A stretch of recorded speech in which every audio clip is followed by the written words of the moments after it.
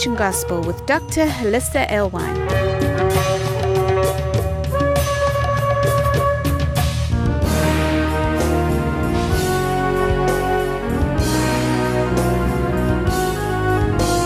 Join us around our Shabbat dining table as we explore the Torah portion. Before we actually get into the teaching, I referenced a particular prayer that is in the siddur, that is in the prayer book. And it's an interesting prayer because it refers to the red one. And of course, the red one has been the subject of discussion. And so that's what we want to do. We want to figure out what this red one is all about.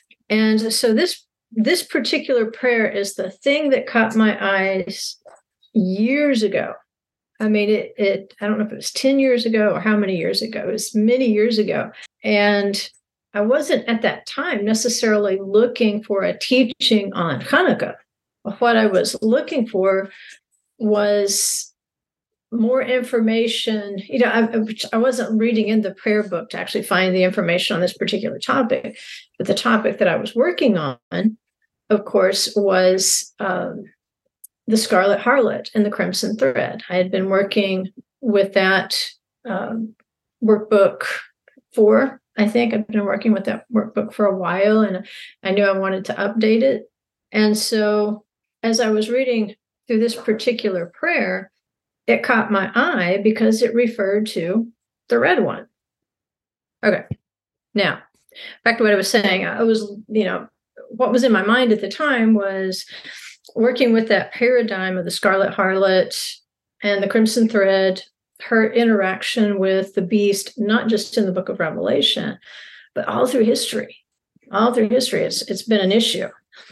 And so when I ran across this Hanukkah prayer that specifically mentioned the red one, and of course, when we don't really know the background of Jewish history, Jewish literature, Jewish insights to scripture, we might read something in the New Testament that has a foundation in Jewish thought of the first century and beyond and before.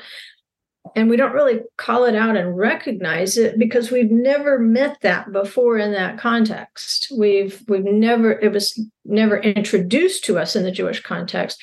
And therefore, we'll try to look at it in isolation from any other historical context when we know that the context is the context of the Bible and the people of the Bible.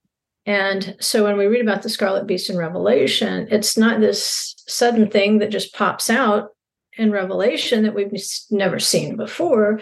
This is something that's popping out again that we saw. We saw the proto-prophecy on the sixth day of creation. We saw more of it as we see the interaction between the serpent, the most cunning beast of the field, and the human beings in the succeeding chapters. And all through the history of the Bible, as we're reading the Bible, we see this scarlet beast keeps cropping up. And that's why, as we did this little mini-series, I wanted to start with the conflict, the contrast between Jacob and Esau, because Esau is the red one. Let me just read you this. And what this prayer does is it kind of recounts the history of particular enemies, okay? And you'll recognize these enemies. And it's actually part of something called the Ma'oz Tzur, Rock of Ages, basically. I know we thought that was a Christian hymn too, but it's actually much older than that. The Rock of Ages, the Rock of Salvation, it says, "O mighty Rock of my salvation, to you praise is fitting.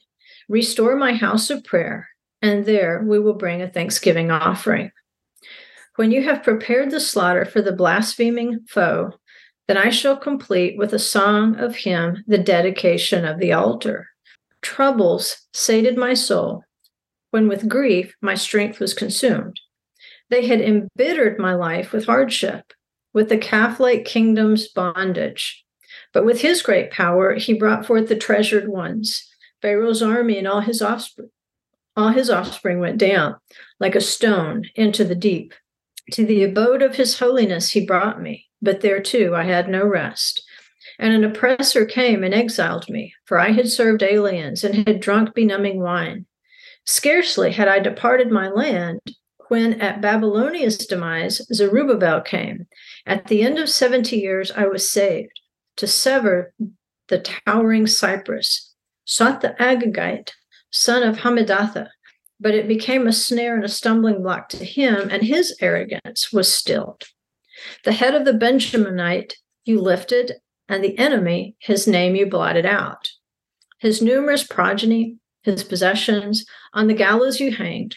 Greeks gathered against me then in Hasmonean days. They breached the walls of my towers, and they defiled all the oils. And from the one remnant of the flasks, a miracle was wrought for the roses, men of insight. 8 days established for song and jubilation. Bear your holy arm, and hasten the end for salvation. Avenge the vengeance of your servant's blood from the wicked nation. For the triumph is too long delayed for us. Some say time, for the time is too long delayed for us. And there is no end to days of evil. Repel the red one in the nethermost shadow, and establish for us the 7 shepherds. All right, let's back up. And I wish you had the text of this, but you can find it in any siddur, pretty much, as long as it's not a special one. But just a typical, what is this? The Art Scroll Sephardic siddur, right? It's got all the services, the normal services in there. But you'll notice how the Ma'asor, the Rock of Ages, it takes you through the 4 beast kingdoms, right?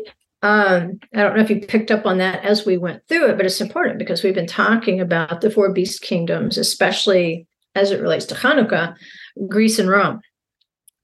Greece, because of the abomination that causes desolation that went up on the 15th of Kislev, and then the sacrifices on the 25th of Kislev, which, again, the date of Chanukkah coincides with that second date because it represents a cleansing, a purification, a rectification, and then a restoration of the temple.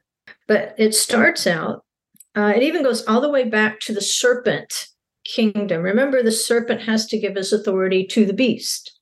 The serpent, the most cunning beast of the field, in this case, it's a water serpent, Pharaoh, the crocodile of the Nile. The serpent beast is going to hand off his authority to the first beast kingdom, which is Babylon.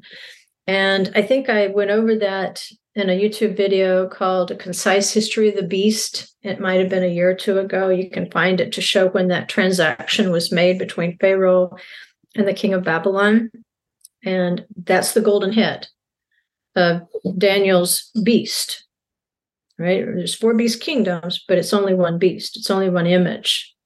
And that's why the image of the beast, it's just one entity, even though it has 4 kingdoms. So it starts out with the original serpent, Pharaoh, and his army, and how he was destroyed. And then it says, well, I messed up. I fell into idolatry, and so I was sent into exile in Babylonia. Babylon was the first beast kingdom. He's the golden head. And then Zerubbabel came. And then with the Medo-Persians, it mentions, not by name, it calls him the Agagite son of Hammedatha. It's referring to wicked Haman, may his name be blotted out. And it talks about how he was vanquished. So Pharaoh was vanquished, the king of Babylon was vanquished, especially his exile was vanquished when Zerubbabel came. And then the Medo-Persian Empire, during the time of the Medo-Persian Empire, the one who tried to destroy the Jews was it says his name you blotted out. Maybe that's why they're not mentioning it in the prayer. And it says the head of the Benjaminite you lifted. And the Benjaminite, we could say that's Mordecai, we could say that's Esther, but he was vanquished, Medo-Persians. So there went the second beast empire. They're using this wicked Haman, may his name be blotted out, to represent that time period. And then it goes into the Greeks.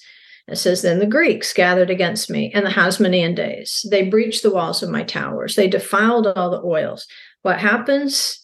Well, the Greeks are overthrown as well. And so Chanukkah commemorates the overthrow, not just of the Greeks, but of their impurities they introduced onto the Temple Mount, the abomination that causes desolation and its sacrifices. They said this is when we established these 8 days for song and jubilation, that the Greeks, the third beast kingdom was destroyed. And the prayer changes somewhat.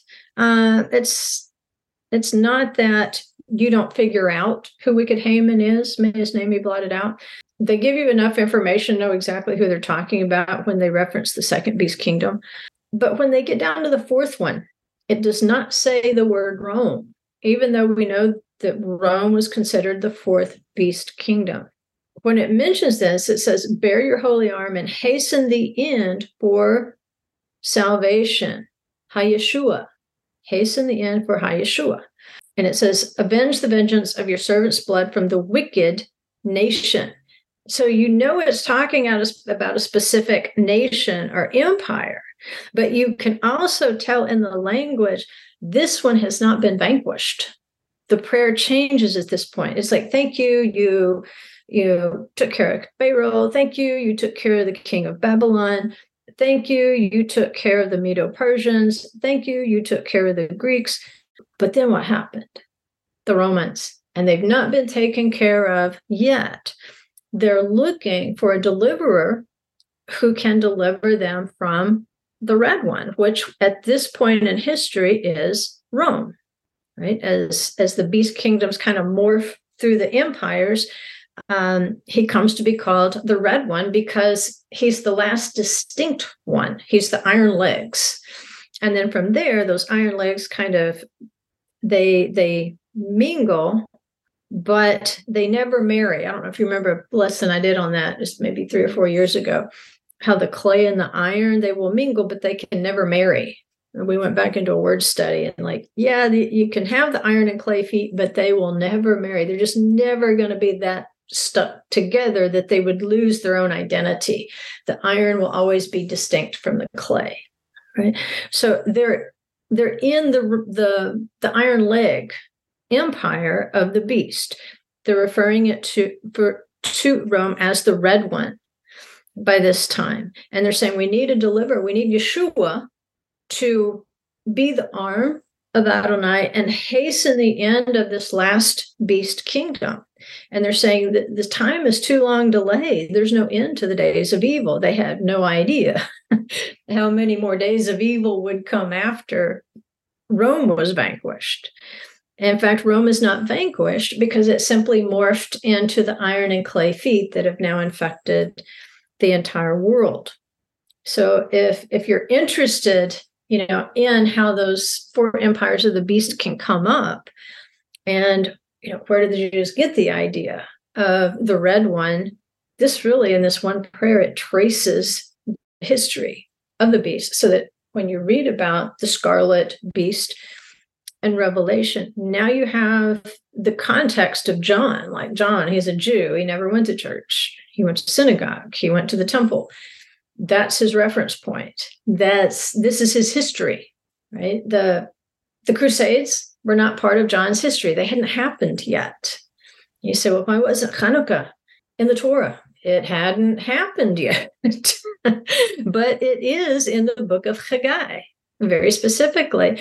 And if we look at this reference right here, there's a prophecy concerning it in the book of Micah, right? A prophecy that is not yet completely fulfilled, right?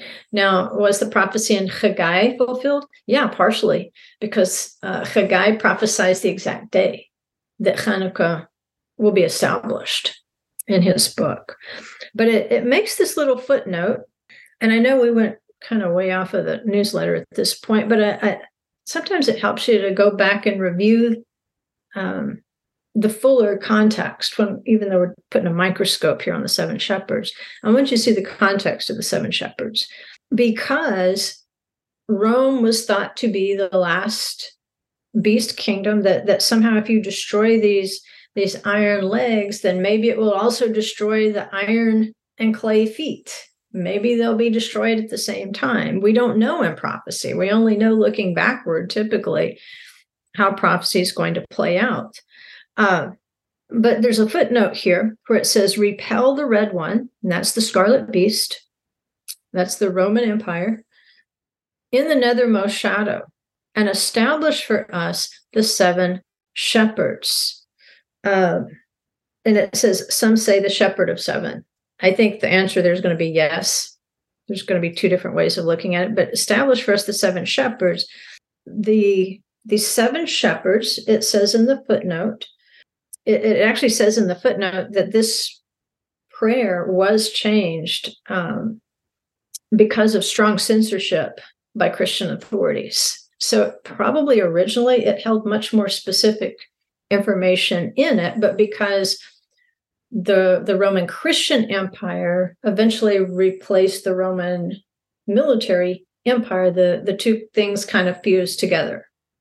But it says, just to clarify for somebody who doesn't know about the prayer, it says the red one refers to Esau, Edom, whose descendants brought the current exile, right? So Rome was not a Christian empire when the current exile began. When the Jews were dispersed in the diaspora, Rome was still very much a pagan empire. And then over time, it began to morph into the religious, not just empire, but there were many religious systems that grew out of that. But it's saying, we look at Rome, we look at the iron legs of Rome. Rome is the red one. It was in this time period. And it's because of them that we're in the current exile, right? So if you're going to deal with the clay and the feet, you're going to have to deal with that Roman element, however it presents itself. And so it clarifies who the seven shepherds are, who are expected to conquer Israel's oppressors. And it's going to sound like an odd list. But remember, often these lists, they're based on character traits. All right. You're not literally looking for that person, maybe. But in one case, I think we are. But you're looking at the traits. Just like somebody can come in the spirit of Elijah. It doesn't mean that's Elijah again. All right. It doesn't mean, Elijah went up to heaven and now he's back here and he's got a different name. It could, since he was just taken up. But often when we're talking about the spirit of somebody, it might be a spirit of courage. It might be a spirit of zeal. It might be a spirit of holiness. We know that Elijah displayed the spirit of Pinchas. Remember Pinchas, how he rose up and he took vengeance for not just the idol worship, but the sexual immorality that was done blatantly at the doorway of the tabernacle. And he wasn't rebuked. He was given an eternal covenant, a priesthood.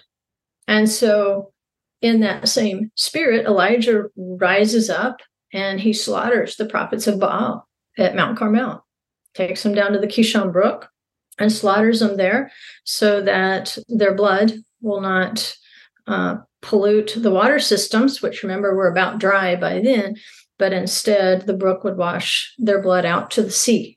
It would be done.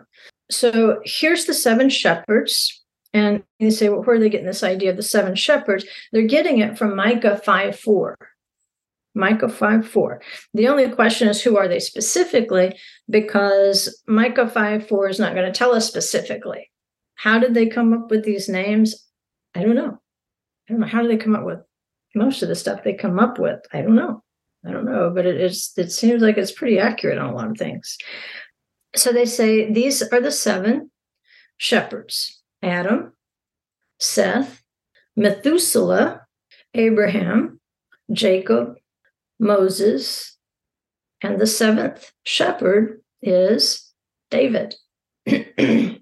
So that gives us context. The 7th shepherd is David. And it's not in this right here, but if we were to look up the 8 princes in that same prophecy from Micah, where he says he'll raise up for us 7 shepherds and 8 princes. The 8th prince, well, the 7th prince is thought to be Elijah. And remember, Elijah's going to come to herald the Messiah. And then the 8th prince is King Messiah. So when we look at when we say the 7th shepherds and the 8th prince, well, the culminating shepherd is David. He's the central shepherd. So they're asking Yeshua at Chanukkah. It says he's walking in the temple during the Feast of Dedication. It's winter. That's the only winter feast that you could position at that time. And they say, "Are you the Messiah? Tell us plainly. Who are you?" And then he starts talking about sheep specifically. Well, you can see why that just clicked. Now, they didn't like what he said. They didn't like what he said because we can see even in the prayer, it says, "For the time is too long delayed for us." And this is reading it 2,000 years later. Imagine the time in which Yeshua lived, in which people are saying the Romans have oppressed us. They've oppressed us. They've oppressed us. The time for triumph is too long delayed. And there's no end to the days of evil. And they think, surely the Messiah is here. Yeshua tells us, and it mentions him by name, Yeshua. Hasten the end for salvation. It says, Kitz, the end, or an end, Ha Yeshua, salvation. And then Yeshua starts talking about sheep. So he's saying, yes, I am. I am. But of course, I am the 7th shepherd. I am the son of David. But there's also 8 princes within that same prophecy. And so is he the son of David? Yes. Is he the 8th prince? Yes. But what he's trying to break to them gently by telling sheep stories is that, you know what? If you think the time is delayed now, you don't even want to think about when it will be fulfilled. It's most likely going to be 2,000 years later. He doesn't necessarily give them a time frame, but in terms of the millennial, the rabbinic millennial way of looking at the history of the world, there would be 6,000 years of history.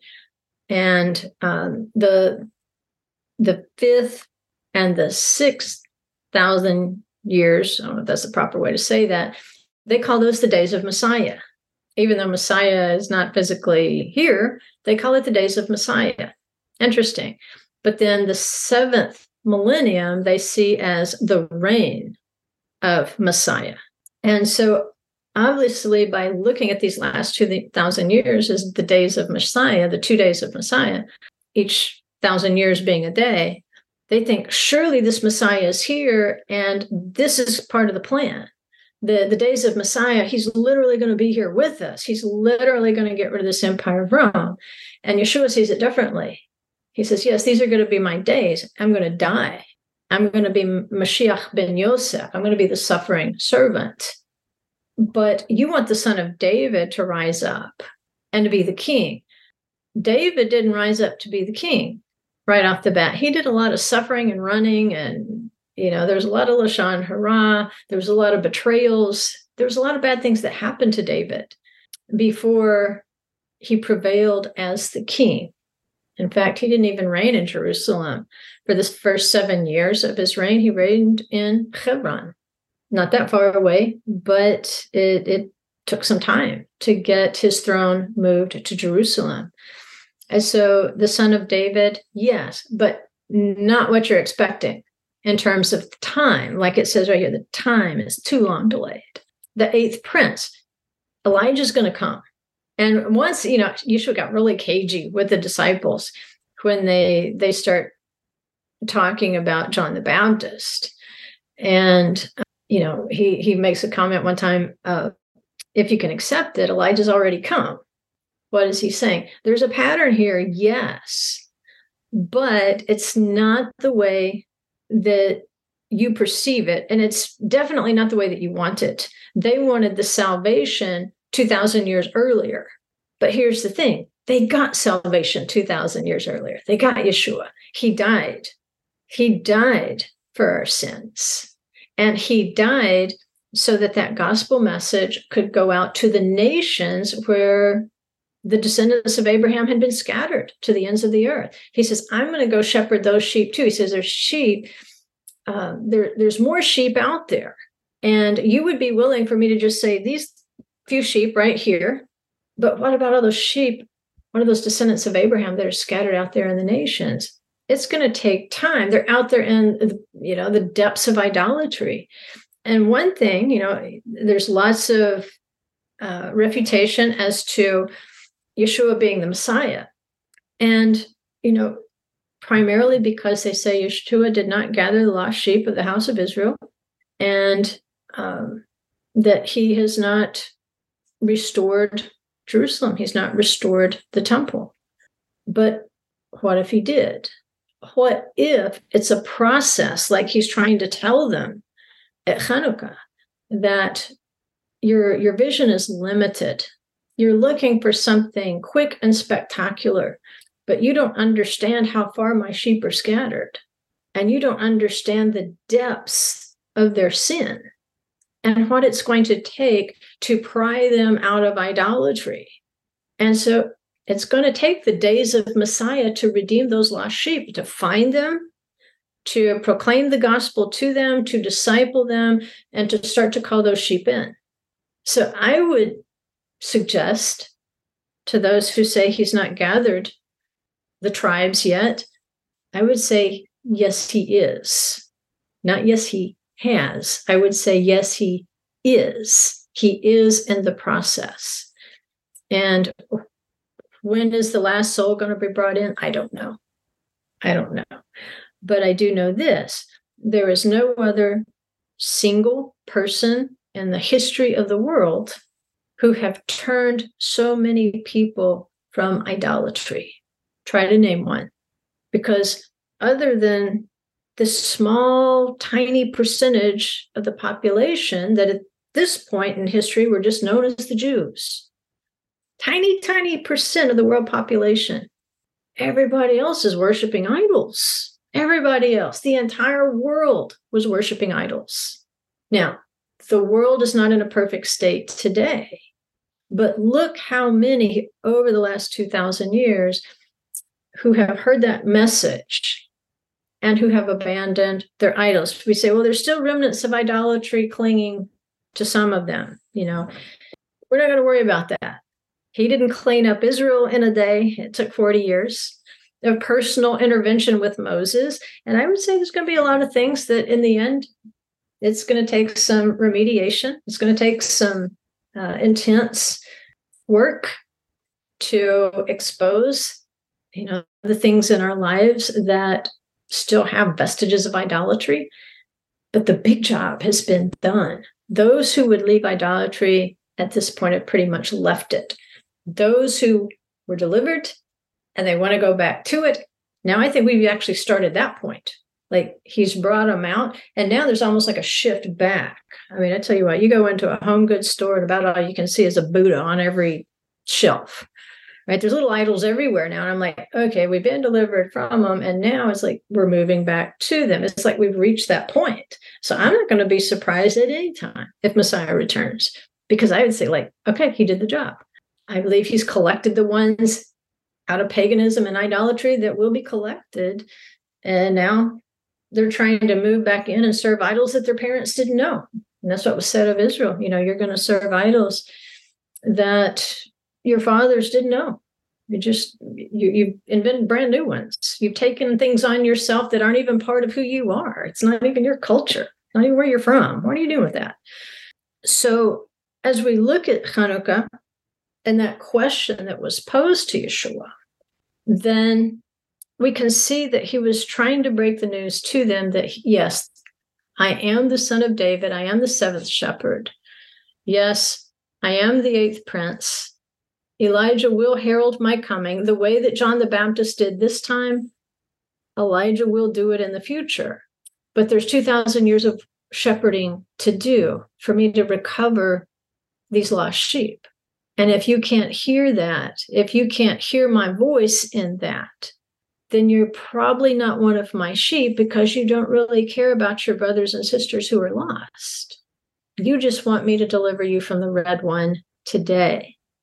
Okay, so I hope that gives you a little bit more background. Some of you already know that, Baruch Hashem, but we can't assume that everybody knows everything we know all the time, right? So a review never hurt anyone, but it does. It refers to the 7 shepherds and the 8th prince, because when you say, well, where was the 8th prince? That prophecy is hooked into the 7 shepherds and Micah 5:5.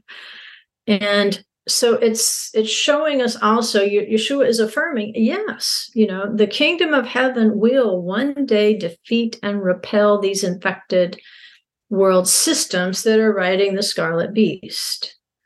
And I think part of this particular season is difficult for us because, and it's not just that, we're trying to keep the Torah, or we're trying to walk in the word as best we know how. And there's people walking with us who just very suspicious of Chanukkah. They've never looked into the prophecies of Chanukkah. They've never looked into the history of Chanukkah. They just never considered that in this particular month, the abomination that causes desolation, it starts to be very much a part of the apocalyptic conversation. And Yeshua uses this apocalyptic language of the abomination that causes desolation. And so in a Jewish mindset of his day, like, okay, he's placed them right into the month of Kislev. And because we've got this conflict in modern times between Christmas and Chanukkah, they occur so close together. The difference between the two, Christmas is based on a solar calendar and Chanukkah is based on a lunar calendar. Right? Not that we throw out the solar to do the lunar, we have to keep things in their seasons, but the reckoning of the months is by the new moon. And so the 25th of Kislev, the early, if we want to call them Christians, the early believers would have celebrated in some way the victories of Chanukkah. It was just part of being there, part of being a descendant of Abraham, Isaac, and Jacob in that day and time, of rejoicing that the abomination that caused desolation had been destroyed, expectation and hope that the abomination of Rome would one day also be destroyed. What's interesting, though, is we know Chanukkah was originally instituted as a second Sukkot because they missed Sukkot. The temple was defiled. They used the pattern of the Passover, the second Passover. He says, if you miss the first one, you can do it a month later. They use that pattern. And so having missed Sukkot, they do an 8-day celebration like Sukkot and call it Chanukkah, or the Feast of Dedication.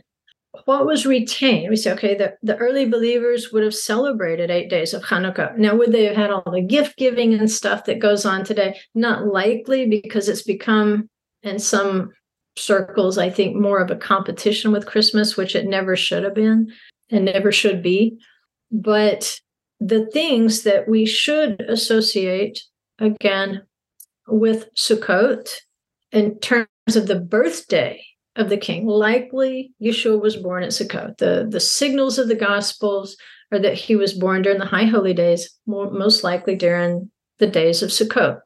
And so you've got the announcement to the shepherds who are shepherding their sheep. You've got the announcement of the birth of a king. You've got the Prince of Peace idea. You've got the sukkah, being in that temporary dwelling, the light to the nations, all the stuff that we typically see at Christmas time. It's actually part of Sukkot. And if we realize that Chanukkah is a Sukkot, Sheni, not as mandated in the Torah, but more as prophesied in the book of Haggai, it's a rabbinic enactment. It does not have the same weight as the actual Sukkot of the Torah. There's nothing that says that you cannot celebrate days of victory, just like Zechariah. He says these 4 fasts that you've got here that you're fasting. He says, I'm going to turn them into days of joy for you. So he doesn't rebuke them for adding fast days, because they're not ever seen as the equivalent of a Torah feast. They're not seen as to compete with. They're celebrating particular days. They're memorial days. So you don't forget certain days in history. We don't want to forget the abomination that causes desolation. It's too much part of the prophecy of Yeshua. But the idea of like, okay, we see kind of what's going on here. The symbols of Sukkot appear in Chanukkah. And then the prophecy of Chanukkah is associated with the 7 shepherds. And so all this time, people who have been celebrating Christmas, they've been very close to Chanukkah. They didn't know how close they were. The only problem is when the Roman Empire took Christianity into a solar calendar, it kept the date of the 25th, but it was no longer the 25th of Kislev. Now it was the 25th of December. And so they got locked in here on the 25th, but they kept so much of the symbols of that particular season. And I think this will be the easiest holiday for them to fix. When Messiah returns and he puts us back on the lunar calendar of Scripture, then just like that, the 25th of Kislev, they'll be at the right time. If we're going to memorialize the overthrow of the Red One, if we're going to look back in history at the rededication of the temple and the sacrifices to the Red One ceasing, if we're looking at apocalyptic expectation that probably King Messiah is going to do something pretty spectacular at some future Hanukkah that involves vanquishing the Red One, we may have even more to memorialize at Hanukkah into the millennium. But they're very close. They're very close. No cigar, but very, very close. It's just a solar lunar issue. And sometimes a hard issue. Sometimes it doesn't matter to people, whether something's true or not. They just want to be like everybody else. Don't upset the apple cart. And he gives us what we want typically. But that's the good news. They're not that far off. You turn the little knob from solar to lunar, and now whether they like it or not, they're in the right place. And I think they're going to like it very much. I think they're going to like Hanukkah because it'll be like having another Sukkot. If one's good, two's better. Just like with Passover, remember, if one's good, two's better. There have been patterns in Scripture where certain kings, they would set up a double Passover. They would set up a double Sukkot when certain things happened. And so that's not adding to the Torah, it's celebrating the Torah. It's growing something out of the seed of the Torah. But often, why is it Hanukkah not in the Torah? It hadn't happened yet. Just like Purim. Well, why do you need an extra book? It hadn't happened yet. We need the scroll of Esther. Hanukkah hadn't happened yet. So we need the book of Haggai and Micah. But we know King Messiah, he will rule, he'll reign during the 7th millennium, and he's going to prepare the world for an 8th millennium. Remember, you've got 8 days of Sukkot, just like with Hanukkah, it's an 8-day celebration. The difference between the 7th and the 8th day of Sukkot is the first 7 days of Sukkot, you dwell in Sukkot. The 8th day, you come out of the sukkah for your celebration. You finish your celebration outside of the sukkah. There's a circumcision that takes place. 8th day is associated with a circumcision. Baby Jewish boy is going to be circumcised on the 8th day. We know that the early believers, they were drawn in with a circumcision of the heart first. What we see is the 7th millennium preparing the world for an 8th millennium of a completely circumcised world. The circumcised heart is no longer going to struggle against the spirit of its creator. It's no longer going to desire to dominate the creator with its own will. And that's what the Red One has been from the time of the garden, the time of the snake, the most cunning beast of the field. What did? They tried to conform themselves to the image of the beast, the serpent. And that didn't go out, it didn't go well. But the Red One is still in these great world systems attempting to maintain human pride over its creator. And as long as it can keep that pride over the creator alive, and can dominate the world, the rule of the world with that, there's a great deception. It looks as though the Creator's allowing us to get away with it. He created us. He defines the rules of what it means to be human. And we say, no, I don't want your rules. I'll do it my way. I'm God. And all of these world systems of the beast, medicine, military, politics, government, education, literature, sports, any system, it's often there to draw you in order to facilitate and to perpetuate that idea that we are God. Like with medicine, we can learn to live forever. With sports, we can be healthy and we can compete and we can be excited forever. The competition, politics, it's all about winning. It's not even about doing good. It's not even about righteousness. It's just about winning and gathering as many people you can into your party, but not through righteousness and not through a promise of acting righteously.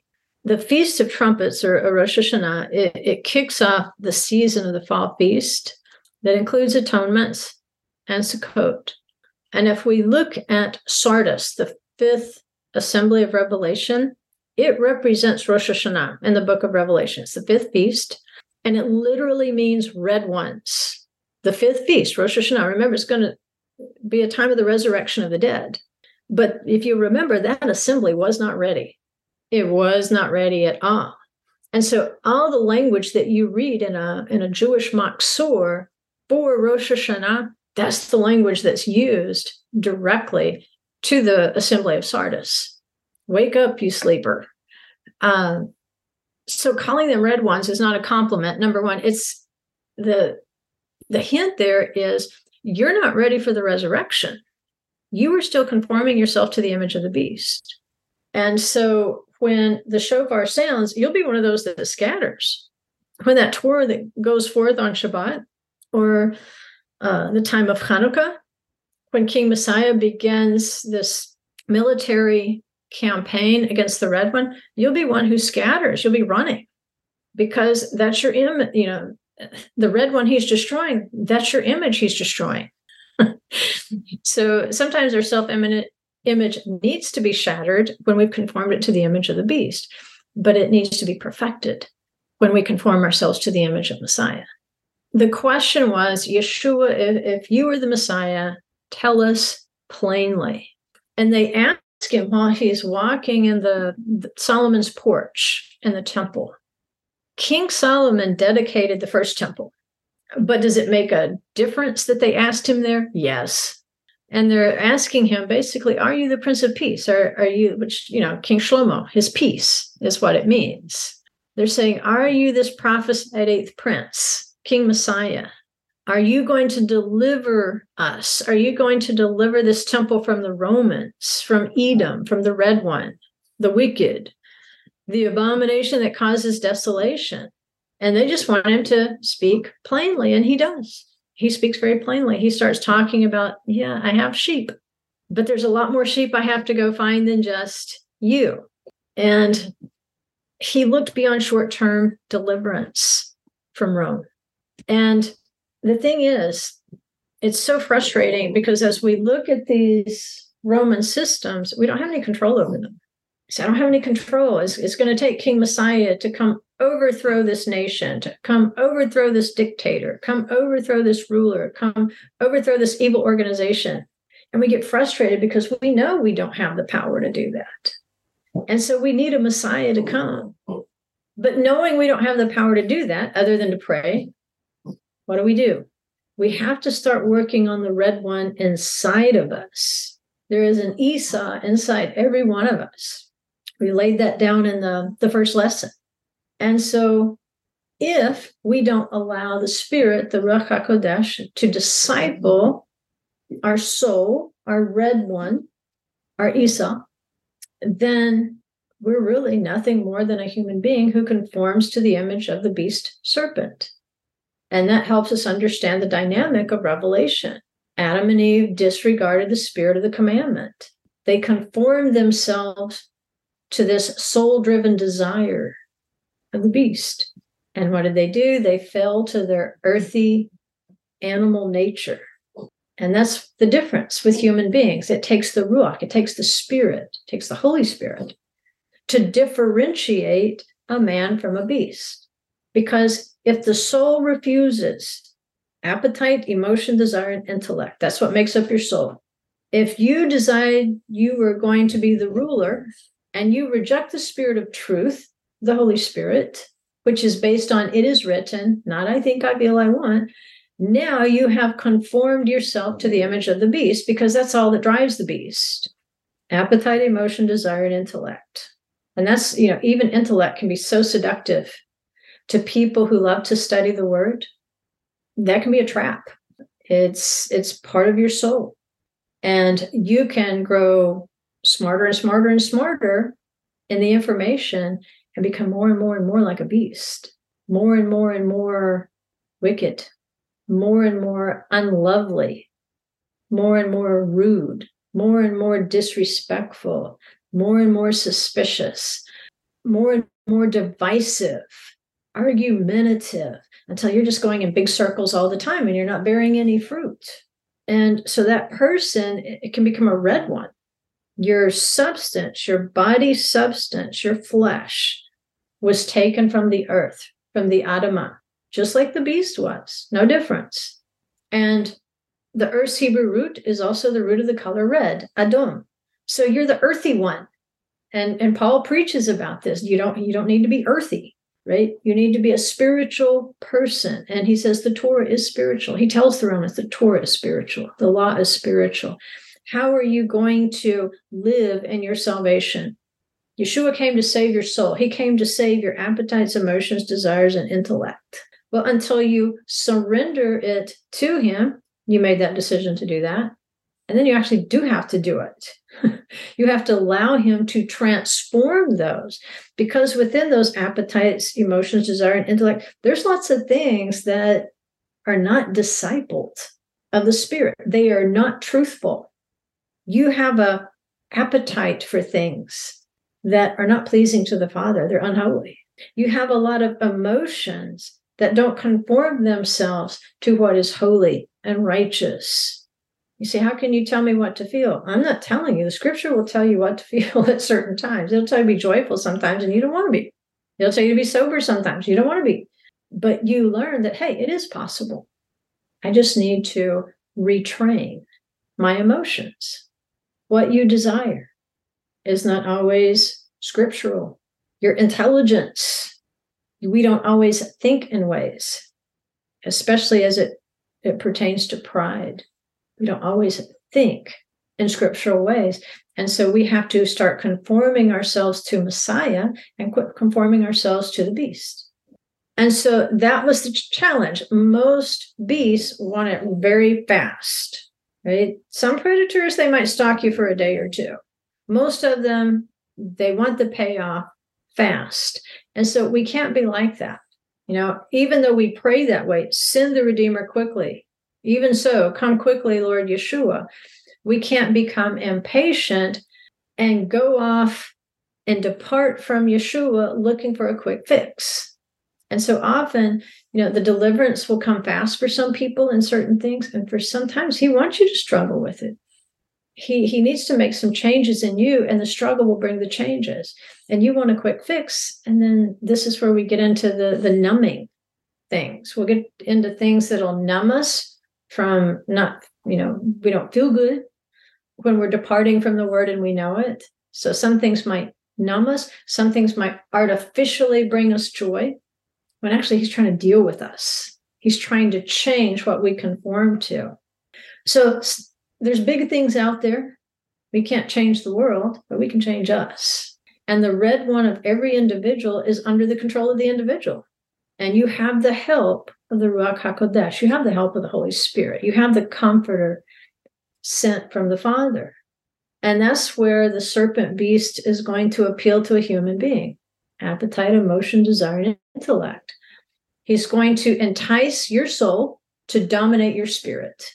He's going to entice I think, I feel, I want, to dominate it is written within you. And when that happens, the beast won. But your spirit is always longing to connect with the Ruach HaKodesh. There's a spirit of God inside of you that knows what is righteous, what is true. It sets you apart from the animal kingdom so that you're not a beast.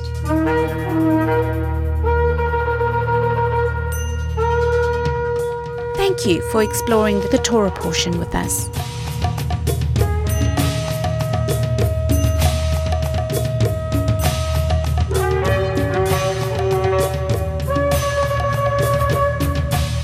For more information on this ministry, go to thecreationgospel.com. You can find links there for our newsletter, books, workbooks, Facebook, and our YouTube channel.